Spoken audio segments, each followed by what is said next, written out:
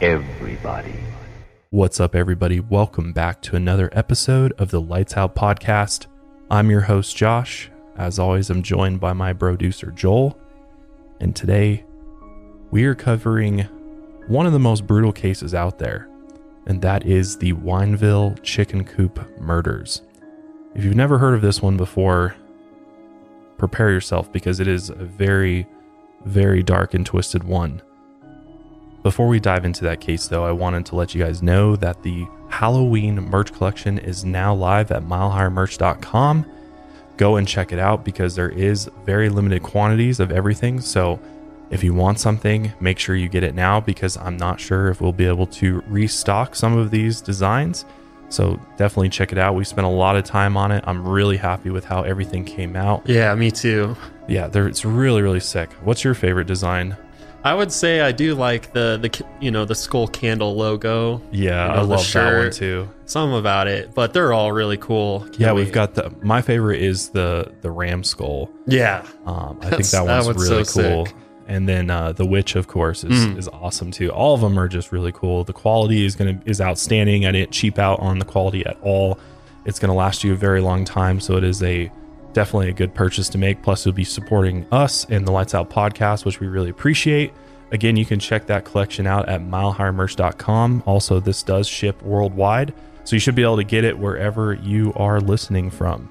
And as always, make sure you check out my CBD brand, Higher Love Wellness. If you haven't tried CBD before, it is a great way to just allow yourself to chill out, relax. What I love about CBD is that you can use it while you're at work and you can still get your work done. Doesn't get you high. There's all of our products have no THC in it. So, you don't have that high factor and it really makes it nice to use while you're at work. I mean, you can take a CBD dab on your lunch break and be completely fine, but also just mellow out your mood. Definitely. And just help you get through the rest of that busy work day. Again, you can get 10% off at higherlovewellness.com if you use code LIGHTSOUT. We've got a couple different waxes out there. We've got some tinctures. We've got delicious gummies, which are basically like adult fruit snacks. Yeah. Really, really good stuff. So if you haven't checked out higherlovewellness.com yet, I would love if you check it out. We work very hard on that. That's literally my second job. I'm a podcaster by day and I'm a CBD dealer by night. So check out higherlovewellness.com. Would really appreciate your support on that. Also, this episode is brought to you by Babbel, Sundance Now, and Honey. More on them later. But that's all I got for announcements. It's been a crazy month just overall, and we're really excited with how everything's turned out with these episodes for October. We got Halloween coming up in a couple days, so have fun out there. It's going to be a totally different year than last year with the pandemic. Go to a haunted house, go to a haunted corn maze, get some Halloween spirit. Hopefully the Lights Out Podcast has helped put you in that spooky spirit. I mean, we do our best. And again, this is the official podcast of Halloween, right? Yeah. So just want to say thank you all for the support, kind words, guys. The ratings and reviews, even the critical ones. We take it all to heart and we do our best to put out the best quality content for you. And we've got so much more planned for the future. Just hold on because we've got a whole new studio coming to you. We're just getting started. Oh, man. We got so much more planned. The new studio is going to be sick. It's going to be totally different vibes in this one. It won't be as hard on the eyes. I know some of you are like, God damn, that sign. That damn sign. It hurts my eyes, honestly. And I'm sitting in front of it. And our new studio is going to be way different, way different vibes. I think you're going to really like it. So that's coming in the next couple of weeks, hopefully. But let's go ahead and dive right into the Wineville Chicken Coop murders because there is a lot to cover. But we're going to go ahead and start this story with a man named Gordon Stewart Northcott. So Gordon Stewart Northcott was born on November 9th, 1906 in Bladworth, Canada. His family then moved to British Columbia where Gordon grew up and went to school. And through his childhood, he maintained a close relationship with his parents, Sarah Louise and Cyrus George. At first, Sarah Louise suffered from postpartum depression and actually resented her son after childbirth. But eventually, she grew to love her son more than anything else in the world. Gordon actually became her golden child, and the two of them got along really well.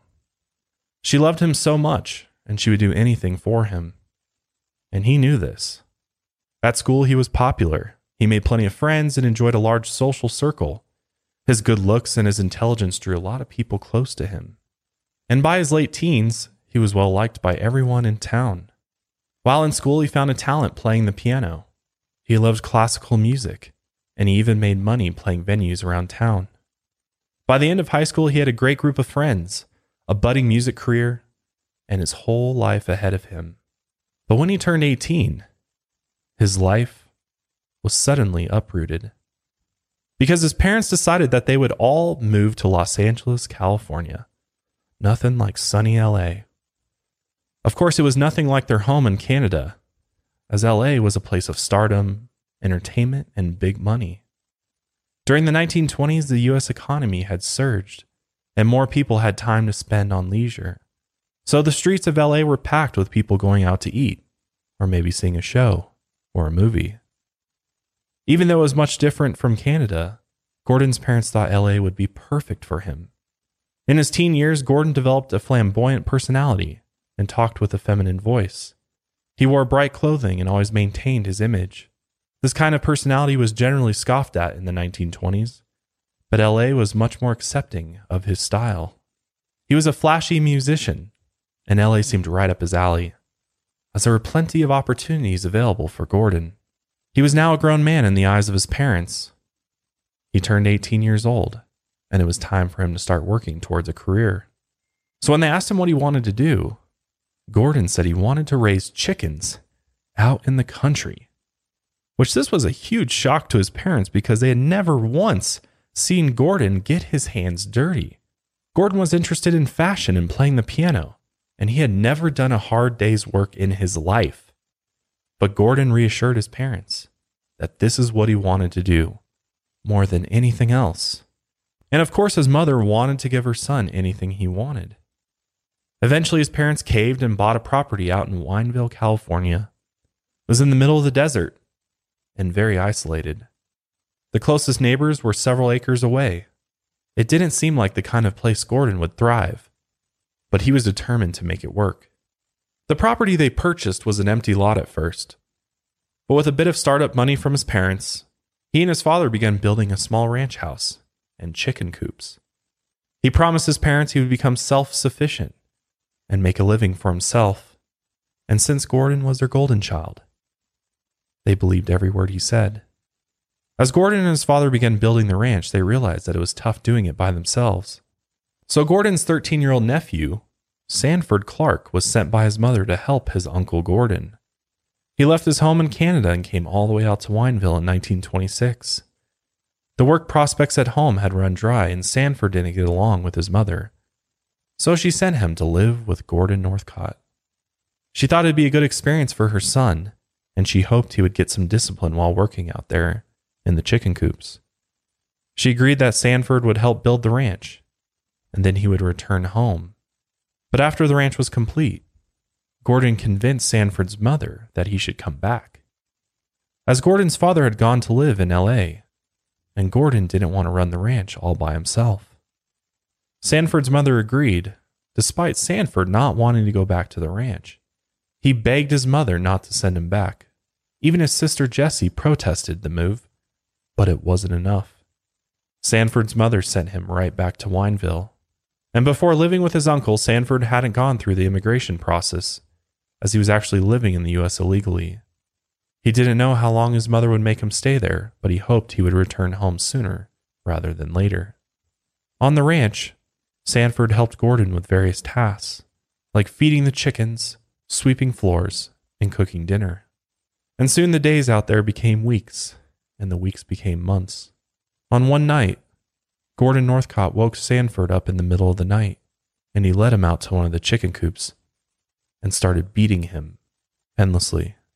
Sanford screamed and tried to defend himself, but the more he put up a fight, the more violent Gordon became.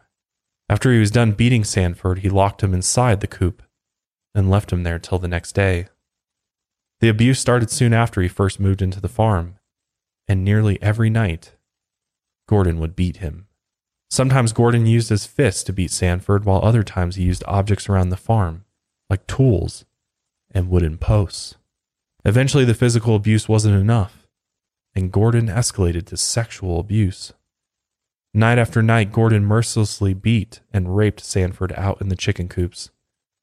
Gordon would sodomize Sanford with physical objects found around the ranch, and as much as Sanford would scream, no one would hear him or be able to save him.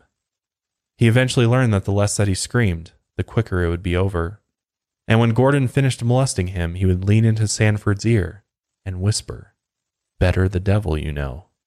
And this is a saying that implies it's better to deal with an awful person you're familiar with, because it would be much, much worse with someone you didn't know. This is a manipulative strategy that Gordon used over and over again. He drilled this idea into Sanford's head. And over time, Sanford ended up believing him. Even though living with his uncle had been the worst experience of his life, Sanford thought that maybe his uncle was right. Maybe there were worse situations out there, and living on the ranch was his only option. This is how Gordon slowly brainwashed his nephew. He knew he had gained total control over Sanford, so on some nights, Gordon even forced Sanford into beating him. He would tell Sanford to hit him, which would then enrage Gordon even more. He received sexual gratification through his rage, and then he would take it out on his nephew. And if Sanford ever refused, Gordon would threaten him. He said he would contact the police and report Sanford for being an illegal immigrant. Gordon had also convinced him that U.S. authorities would sentence him to death if they found out he was an illegal immigrant. And he held this over Sanford's head the entire time he lived at the farm. Being so young, Sanford didn't know any better, so the abuse continued. On top of the physical and sexual abuse, Gordon forced Sanford to do most of the work around the ranch. He tended to the chickens, cleaned the house, cooked the food, and cleaned up the dishes. He basically became Gordon's personal slave. The only food Sanford ate were the leftover scraps when Gordon was done eating. As a result, Sanford became so malnourished that he began losing his hair. In order to cover his tracks, Gordon forced Sanford to write letters home. Unknown to his family, these letters were dictated by Gordon. He chose every word, and he forced Sanford to write them in his handwriting. He would talk about how much fun he was having in his time at school. Of course, this wasn't true because Sanford wasn't having fun and he definitely wasn't going to school. When Gordon was certain he had total control over the situation, he began toying with Sanford. Normally, Gordon kept a watchful eye on his nephew, and when he abused him in the chicken coop, he normally locked the door from the outside so Sanford couldn't escape. But one night, after he had sexually abused his nephew at the end of a broomstick, Gordon left the door unlocked and returned to the ranch house. Sanford picked himself up from the chicken coop floor, beaten, malnourished, and abused. He hobbled to the door where he found it was left unlocked. He then opened the door and stumbled to the edge of the property where he collapsed into the dirt. His freedom was right there within his grasp, but he couldn't go on. Whether he was too weak physically or mentally, he wasn't sure. He just knew he had to get the hell out of there. He saw the neighbor's house in the distance. The path was open, but he couldn't force himself to go any further. So he slowly crawled back to the ranch house where he slept on the couch. Gordon woke up Sanford in the morning by pouring boiling water all over his body, leaving behind scars that would last him the rest of his life. Because Gordon knew that Sanford tried to escape the night before, as Gordon had intentionally left the chicken coop door open as a test to see if he would leave or stay. Sanford lived on the ranch for over a year with his uncle, and as he aged into his teenage years, Gordon became less attracted to him. He had turned 14 and Gordon realized Sanford wasn't his type any longer. He needed younger victims to fulfill his sexual fantasies. So one day in January of 1928, Gordon left the ranch, telling Sanford he would be gone for about a week. And knowing that he had completely broken Sanford, Gordon knew he wouldn't try to escape. He said he would visit his parents for a short trip and then would be back to tend the ranch soon. Sanford carried on as usual, sweeping the chicken coop, feeding the chickens, and sleeping on the sofa. And when Gordon got back from his trip, he got out of the car with a giant smile on his face. He was in a very happy mood, which was rare. Sanford usually only saw him enraged. So Sanford came out to greet him, wondering why his uncle was so happy. And that's when he pulled a silver bucket from the back of his car and told Sanford to take a peek inside. And when Sanford looked over the rim, he quickly drew back. What he had seen was a mess of flesh and blood. Gordon forced him to look again, pushing the bucket towards him. And when Sanford looked inside, he saw through the bloody mess. And in the bottom of the bucket was the decapitated head of a young boy. Gordon said he had killed the boy in self-defense, which Sanford suspected wasn't true at all, because he could just see the thrill in Gordon's eyes. Gordon then opened up the trunk of the car and showed him the boy's body. It lay there lifeless, blood soaked through the sheets that wrapped around the neck. Gordon shoved the silver bucket containing the severed head into Sanford's arms and told him to burn the head. He explained the authorities couldn't identify a victim without the head, which was only partially true. The next day, Gordon dumped the body over a local bridge, and when local authorities found the decapitated body, they couldn't figure out who the boy was, as the boy had no identifiable scars or birthmarks, and all they could conclude was that the boy was most likely Mexican. And to this day, the victim is still referred to as the Headless Mexican, which is absolutely terrible. After Gordon dumped the body and Sanford burned the head, they left Wineville for about a week. They traveled to LA to visit Gordon's parents, as this was a good way for him to build an alibi. While they visited, Sanford sat awkwardly in the living room as Gordon caught up with his parents. Gordon's mother, Sarah Louise Northcott, absolutely loved her son, and Sanford could see that this was the case based on the way she served him food and listened to his every word. Gordon was so confident about his mother's love that he went ahead and told her about killing the boy. He told them it was self-defense, and Sarah Louise even praised her son for being so brave. Her son was the light of her life, and she was easily persuaded by his many lies. Sanford just sat there in the living room, absolutely horrified, as Gordon told the story of how he killed the boy, while his mother congratulated him. It was obvious to Sanford that Sarah Louise wouldn't believe him if he told her what was actually going on at the ranch. She just loved her son way too much, and that love clouded her reasoning. After returning to the ranch, after this nightmarish trip to LA, Sanford saw many different boys coming and going from the property. Gordon's enthusiasm for violence escalated, and after murdering that first boy, he felt unstoppable. A month later, a boy from LA disappeared. Which this leads us to the disappearance of Walter Collins. On March 10, 1928, Christine Collins gave her son a quarter to see a movie in LA. He wore a lumber jacket, brown corduroy pants, and a gray hat. It wasn't out of the ordinary for a 9-year-old son to travel alone, as he went to movies often and she didn't think too much of it. As Walter waved goodbye to his mother in the kitchen, that would be the last time Christine would see her son. And the image of what he was wearing that day stayed with her forever. The lumber jacket, brown corduroy pants, and a gray hat. Walter was soon lost in the big city of Los Angeles.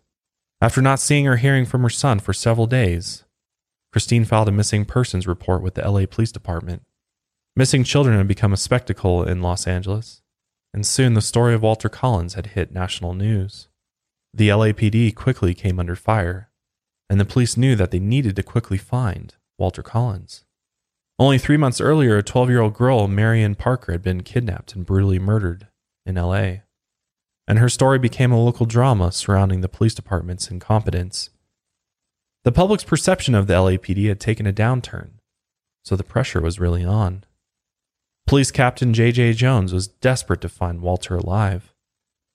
Reports came in from all over the state claiming they had seen boys that looked like Walter, but nothing worthwhile came from their leads.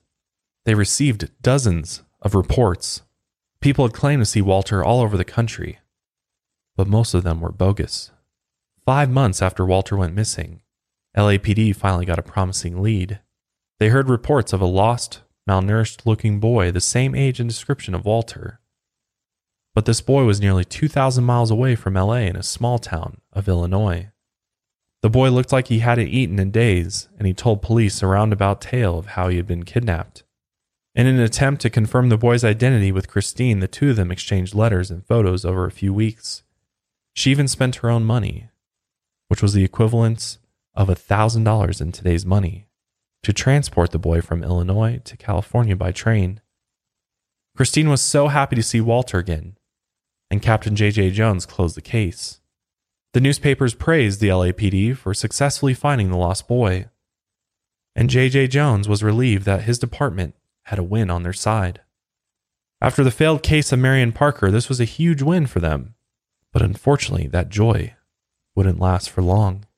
When Captain J.J. Jones thought all was said and done, Christine Collins returned to the police station a few weeks later and claimed that the boy they had found was not her son.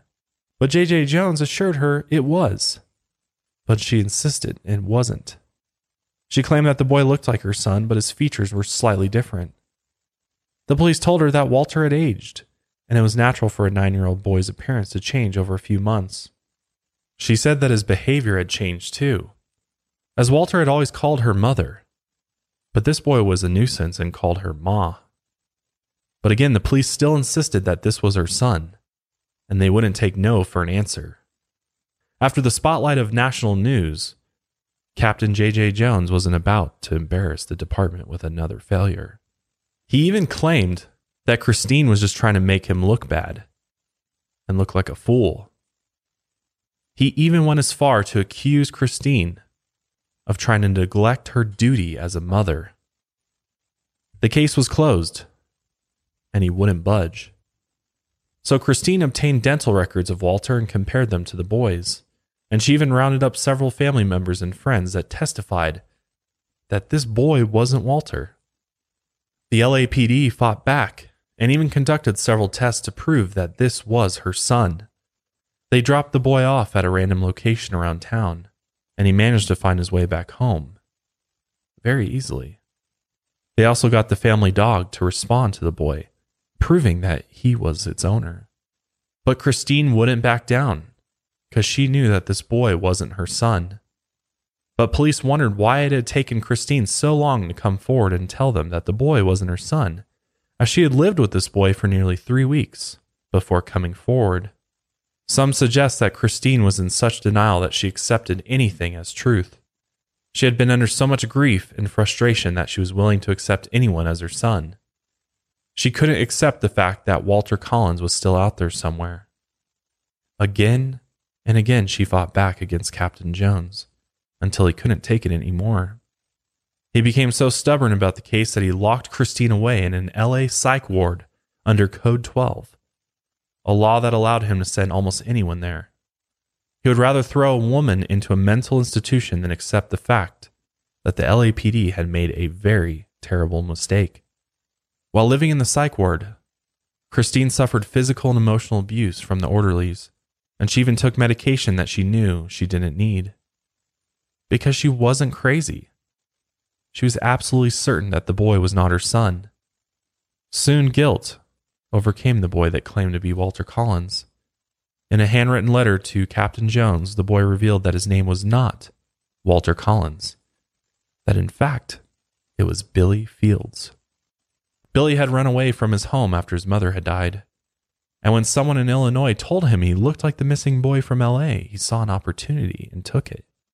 Billy had always wanted to go to LA and meet the cowboy actor Tom Mix, so he saw Christine's desperation as a free ticket across the country. Even with his confession, it was later confirmed that he was still lying. His name wasn't even Billy Fields. It was actually Arthur Hutchins. Still, the boy's confession solved one mystery, and the LAPD released Christine from the psych ward. But this meant that Walter Collins was still out there, somewhere. But before we continue with the Chicken Coop murders, we're going to take a quick break, and we'll be right back. All right, let's go back to the ranch and see what's going on with Sanford and Gordon.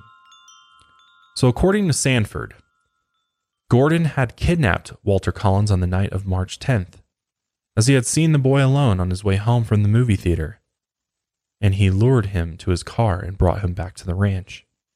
He then locked him in one of the chicken coops out back. As Sanford cooked dinner, he could hear Walter screaming and crying from the chicken coop as Gordon raped him.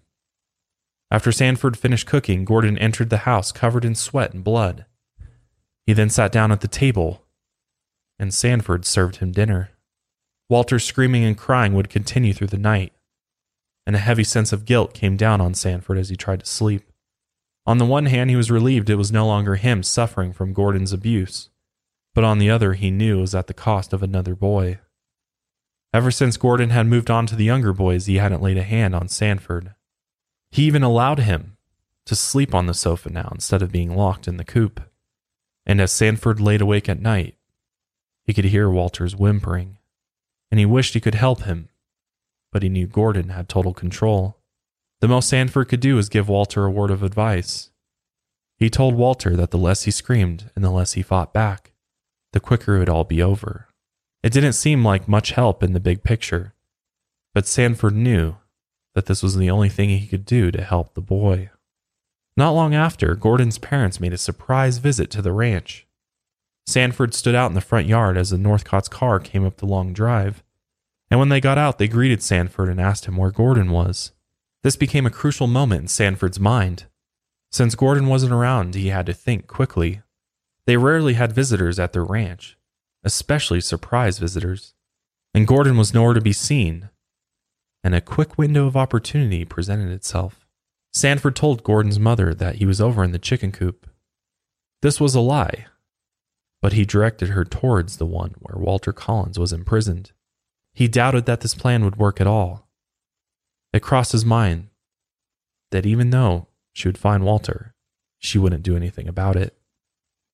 As he remembered the way she praised Gordon when he told her about killing the Mexican boy. But Sanford figured that this was his only chance. As Sarah Louise opened the door to the coop, she was absolutely horrified at what she saw. Young Walter Collins lay on the floor, bloodied and bruised. His clothes were filled with holes and covered in blood. His eyes were bloodshot and he could barely raise himself from the wooden floor. Gordon's mother couldn't barely believe her eyes. She didn't even ask questions.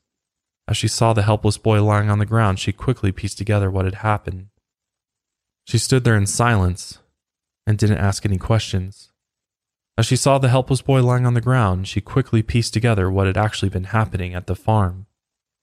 Gordon's parents had always wondered why he wanted to buy a ranch out in the middle of nowhere, or why he wanted to raise chickens. But as she looked at the battered boy spitting up blood on the chicken coop floor, it all made sense. Gordon wanted the ranch for its isolation, and he wanted the separate chicken coop so he could imprison his victims. Sarah Louise was filled with rage, sadness, and fear, and she stormed towards the ranch house looking for Gordon. Her golden child was actually a monster, and she could hardly believe it. Once she found Gordon, she screamed at the top of her lungs for hours, and Sanford listened through the walls. Gordon cried and wailed as his mother berated him. She couldn't understand how her favorite son had become a violent rapist. Gordon begged his mother to understand, and he promised her it was a one-time thing and that he would never do it again. He even promised he would clean Walter up, return him to his home, and ask his family for forgiveness. But the screaming and crying went on for hours. And eventually things got quiet, and Sanford wondered if the Northcott Ranch horrors were finally over. Could Gordon's mother finally put an end to his nightmare? Later in the night, Gordon and Sarah Louise woke up Sanford and told him to come with them. He got up from the sofa and then headed towards the chicken coop. And Sanford noticed that Gordon had picked up an axe along the way. They stopped outside the coop where Walter was held up, and Sarah Louise came over to Sanford. She told him that they were all going to kill Walter together, as they couldn't risk Gordon returning Walter to his home. She realized there was something seriously wrong with her son, but she didn't want to see him go to prison. If Gordon returned Walter, he would easily be caught by the police. Even though she knew her son wasn't the perfect child she had once thought he was, she was still going to try to protect him. Sanford's doubt had come true. Gordon's mother's love for him was too much. So they were all going to kill Walter, and Sarah Louise figured this was the best option. That way, they were all complicit in the murder, and no one would want to rat each other out. Sanford knew he had no say in the matter. He was dealing with a family of psychos, and there was no escape. All three of them headed into the chicken coop. Walter was sprawled out on the chicken coop floor, as he had fallen unconscious from dehydration and exhaustion. Gordon approached him first with the axe in his hand, and with no hesitation, he lifted the axe over his head and swung down on Walter. The boy's skull cracked, and blood splattered across the chicken coop walls. Several more times Gordon swung the axe, with just blood and flesh flying across the coop, and bones cracked beneath each swing. And after he was done, he turned around, covered in blood, and walked over to Sanford and handed him the axe. He approached Walter's body, bloody and gnarled. And with a heavy heart, Sanford swung the axe at the boy. Soon Walter's body barely looked human anymore. It had just become a bloody lump of carnage. And after Sarah Louise took her turn hacking away, Walter's body was unrecognizable. Blood pooled beneath the heap of flesh and bones, and Gordon told Sanford to dig a ditch and bury the body. And so he did. All three of them agreed to never tell anyone about what had happened that night. And once again, Sanford hoped that this was the end. Walter Collins was gone, and Gordon had promised his mother that he would stop kidnapping and killing boys. But of course, Gordon was lying. He had only just begun raping and murdering, and he wasn't going to stop now, as he had become addicted to bloodshed and dominance. Not 2 months later, after killing Walter Collins, Gordon headed into town and kidnapped the Winslow brothers. Lewis, age 12, and Nelson, age 10, were on their way home from their parents' yacht club. Gordon pulled his car to the side of the road and began talking to them. It's believed he lured the boys by promising they could see his chickens. And they were adventurous boys, and a ranch filled with chickens sounded exciting. Once they were back to the ranch, Gordon fulfilled his promise. He showed them the chickens, but he quickly shoved them into separate chicken coops and locked the doors. As the boys sobbed and screamed from their prisons, Sanford thought this nightmare would never end. He had no idea how many more boys would be raped, tortured, and murdered by his uncle, as it seemed to go on forever. Gordon's parents wouldn't turn him in, and Sanford couldn't escape the ranch. And Gordon just kept on bringing in new victims. But during all the madness, Gordon's anxieties grew. He used to be confident when kidnapping his victims, but the Winslow brothers were different. They were from a rich family. This made Gordon think they might have the resources to find their missing sons. He became paranoid and tried covering his tracks the same way he had with Sanford. He forced the Winslow brothers to write letters back to their parents. The letters told stories of how they ran away to Mexico, and that a nice woman took care of them, and they spent their days building yachts and planes. But still, this wasn't enough. Gordon didn't think he was covering his tracks well enough. So one night he woke Sanford up. He led them to the chicken coop where Lewis was locked inside and placed an axe in Sanford's hand. And according to Sanford, Gordon said, "You're first this time." Without any question, Sanford knew exactly what his uncle wanted him to do. They unlocked the coop and he walked inside. Lewis was curled up on the floor, and with less hesitation than before, Sanford swung down on Lewis. His ribs cracked and blood spewed from his chest. The chickens stirred as they listened to Lewis scream.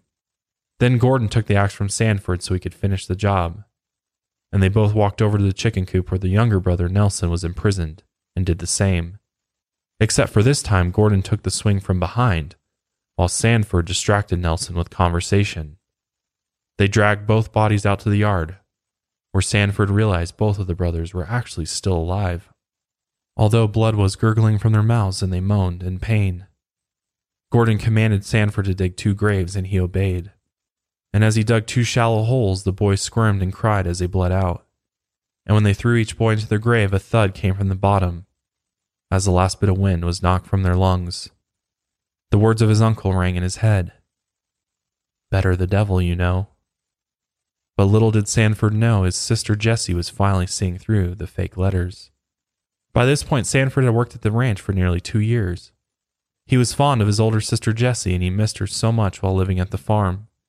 And when Jessie received the letters from her brother, she began to sense that something was terribly wrong, because the letters sounded tense, forced, and not like her brother at all.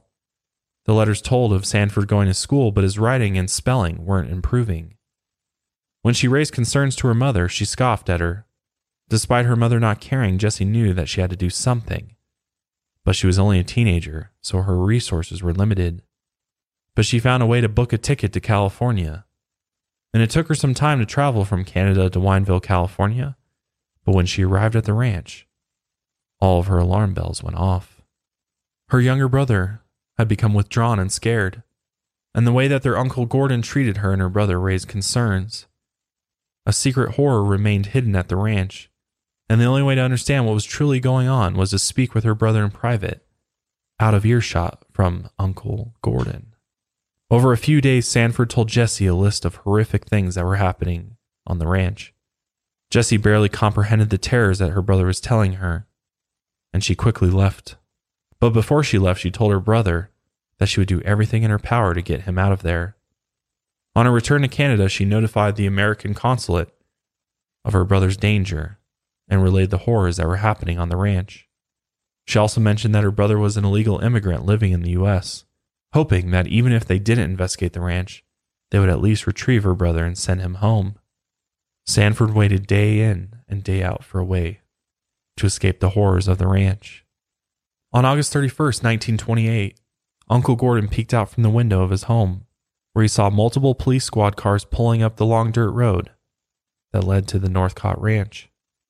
A long line of dust followed the tire tracks, and Sanford watched as his uncle fell into complete panic. Gordon rushed over to Sanford and grabbed him by the collar. He told Sanford that he needed to stall the police, and if he told them anything about what had happened, he would kill him. Gordon shoved Sanford to the side and scrambled to collect a few things and escape through the back door. He ran straight for the far-off tree line in hopes the police wouldn't see him. And when the police finally approached the ranch, they found Sanford Clark alone, sitting quietly on the sofa. The boy looked incredibly skinny, and he was losing his hair. And for a teenage boy, he looked like he had aged 50 years. At first, Sanford stalled the police and did what he was told. But eventually, when Gordon was long gone, Sanford realized that he was finally out of his uncle's clutches. Sanford made the police promise to protect him, and he would only open up to them once he knew he was safe from his uncle. He wanted to tell them everything, but he barely knew where to begin. The horrors that he endured over the past 2 years were endless, it seemed. They brought him to a station where they fed him, and then they asked him what had happened at the ranch, and Sanford told them everything with no hesitation. After questioning, the police brought Sanford back to the Northcott Ranch, when Gordon's whereabouts were still unknown. The boy helped identify where the victims were kept and where they were buried, and they dug up several bones, which were later confirmed to be human remains. But no complete bodies were discovered on the property. They also found a bloodied axe and evidence of Boy Scout badges, library books, boy-sized clothing, and letters to parents that seemed to be written by young boys. The police also questioned the neighbors. And as it turned out, through all the years of abuse, the neighbors were aware of it.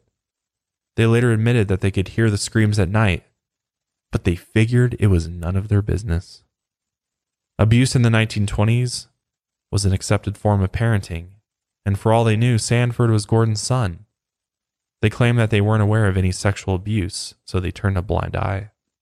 Luckily, Sanford's testimony helped piece the case together, and the police began building a strong case against the Northcotts. Gordon was able to flee Wineville with his mother not long after the police arrived to his ranch. The police were able to track down the Northcotts, holed up in a small property in Canada, and the police immediately extradited them to the U.S. for questioning. With Sanford's confession, the bloody axe, the human bones, and the clothing found at the Wineville Ranch, the Northcotts looked incredibly guilty. Sarah Louise quickly confessed to the killing of Walter Collins in an attempt to protect her son from prosecution. She didn't know that there were several other victims Gordon was suspected of killing. And while Gordon was interrogated separately, he first admitted to killing 5 boys, but later he insisted he hadn't killed anyone. Sarah Louise also took back her confession, but then later confessed again. It became abundantly clear to investigators that the Northcotts were pathological liars, and they both went to trial separately. Sarah Louise was quickly convicted of killing Walter Collins on December 31st, 1928, and was sentenced to life in prison. She avoided the death sentence because women were immune at the time. Her trial was quick and straightforward, and the public was much more interested in Gordon's trial. He had actually made the front page news across the nation, and not many serial killers had come into the spotlight during the 1920s. Gordon had been charged with killing the unidentified Mexican boy and the Winslow brothers, and his trial lasted 27 days. No women were chosen to be on the jury since the court had deemed the case too disturbing for women. And for the duration of the trial, Gordon acted withdrawn and strange. He would make several conflicting statements and quickly gave himself away as a pathological liar. And on February 8, 1929, he was found guilty and was later sentenced to death by hanging. And while he was in prison awaiting execution, he contacted Walter Collins' mother, Christine, by telegram. And they formed a back-and-forth conversation for a while. Gordon eventually told her that if she came to visit him, he would tell her everything he knew about her son. Christine had previously been released from the psych ward after Arthur Hutchins had confessed to not being her son. She had also won a lawsuit against Captain Jones, and he was suspended from duty. He was also ordered to pay Christine $10,800, but he never paid her a dime. And all this time, she still believed her son Walter was out there. And Christine was so desperate to figure out what had happened to her son that she went to visit Gordon on the day of his execution, hoping he would tell her what she wanted to hear. On October 2nd, 1930, she appeared outside of Gordon's cell waiting for an answer. She greeted him, but he turned his back to her, and he told her that he didn't want to see her, and he didn't know anything about her son, and that he was innocent. And even in his final moments of life, Gordon Northcott never came clean. As they walked Gordon to the gallows, he became weak and cowardly. He asked the guards if it would hurt when they pulled the lever. And he also asked if they would put a blindfold on him so he didn't have to look at the noose. He begged the guards not to make him walk any faster, and he struggled to make his way towards the gallows. When he entered the execution chamber, he cried out to the audience and asked someone to say a prayer for him. And the executioner put the noose around his neck, and within moments they pulled the lever. His neck snapped with a loud crack on the way down. And when they did the last sweep of his cell, they found several notes.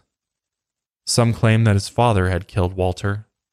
Some said he had never met the boy. But in the end, Gordon was a liar, and he would say anything if it meant his freedom. His mother was paroled after 12 years despite her life sentence, and she died in 1944. And Sanford Clark was never tried for murder since they believed he had acted under the threat of death, and he was sent to a state school for delinquent youth.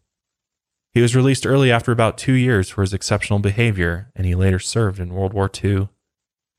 And despite the atrocities that Sanford had witnessed and been a part of, he went on to live an exemplary life and passed away in 1991. The town of Wineville had been so ashamed by the horrors on the Northcott Ranch that they changed the town's name to Miraloma. The case was highly publicized, and the murders were constantly referred to as the Wineville Chicken Coop murders. It is still unknown how many boys were killed on the ranch. Gordon had confessed he abused and murdered anywhere between 5 to 20 victims, but he couldn't be trusted knowing his lack of honesty, and not enough evidence could prove there were more victims. 5 years after his execution in 1935, a boy and his parents came forward and told authorities that the boy had been held prisoner at the Wineville Ranch.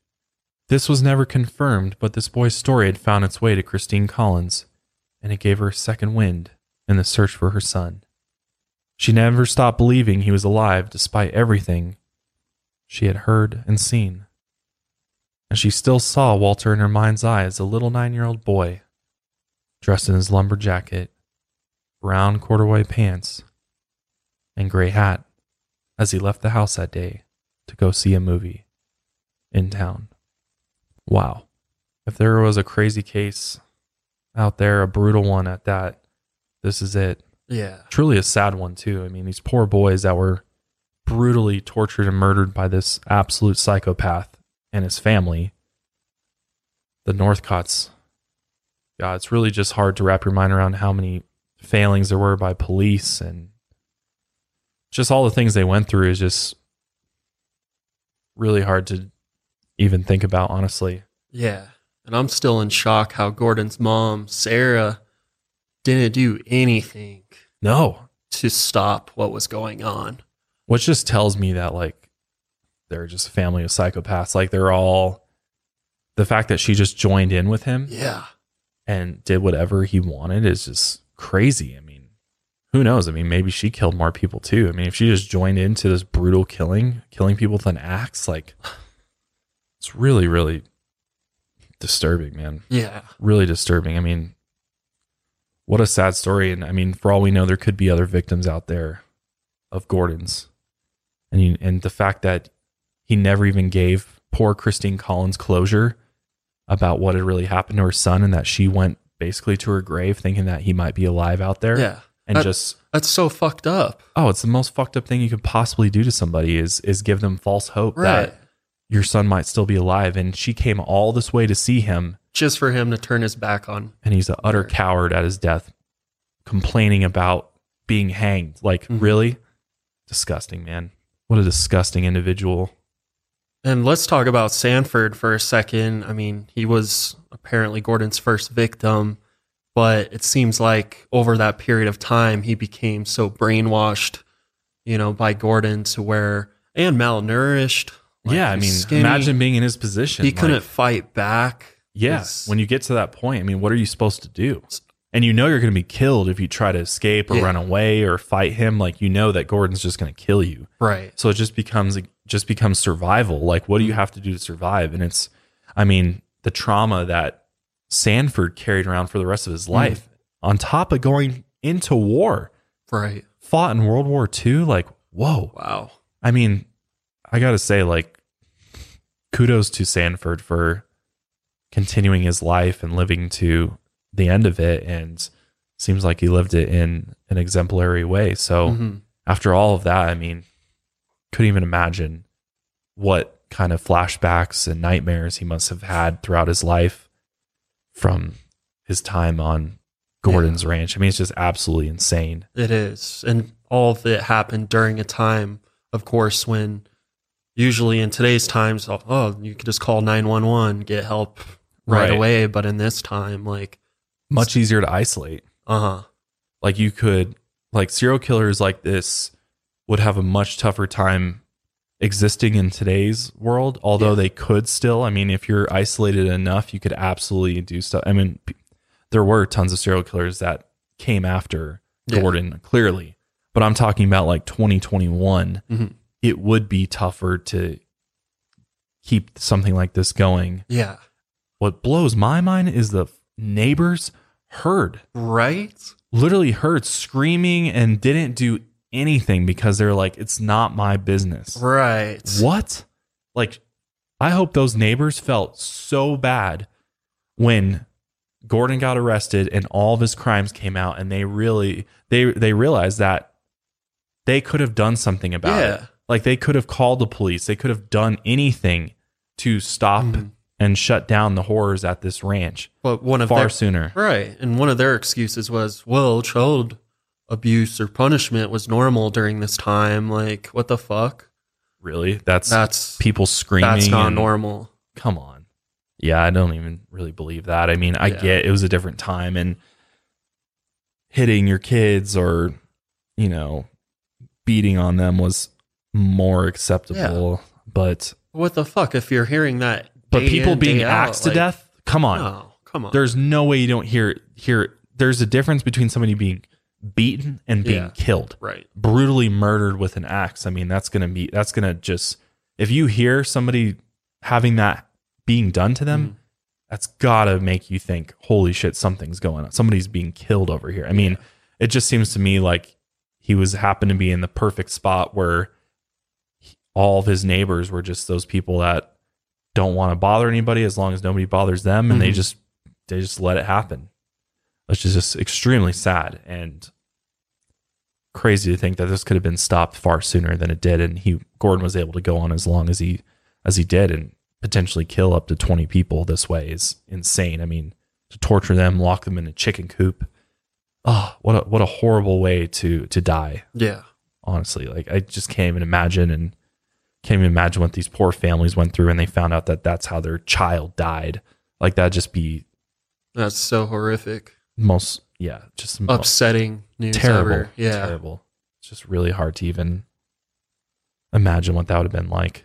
But But a story like this does make me think there's probably all sorts of like torture and stuff going on today in these really remote spots, like these isolated areas and everything. Yeah, I'm sure it still happens. Sadly, I mean, we know that. I mean, people get kidnapped. There's human trafficking. There's all sorts of crazy shit that happens, and a lot of it happens out in these rural areas. I mean, there was, I believe, it was Johnny Gosch was actually kept at a house here in Colorado at one point, which we still believe Johnny Gosch is still out there, but he was kidnapped as a young boy, as a paper boy, and taken, which is a really crazy case if you've never heard that one before. And again, Sundance now has the Who Took Johnny film.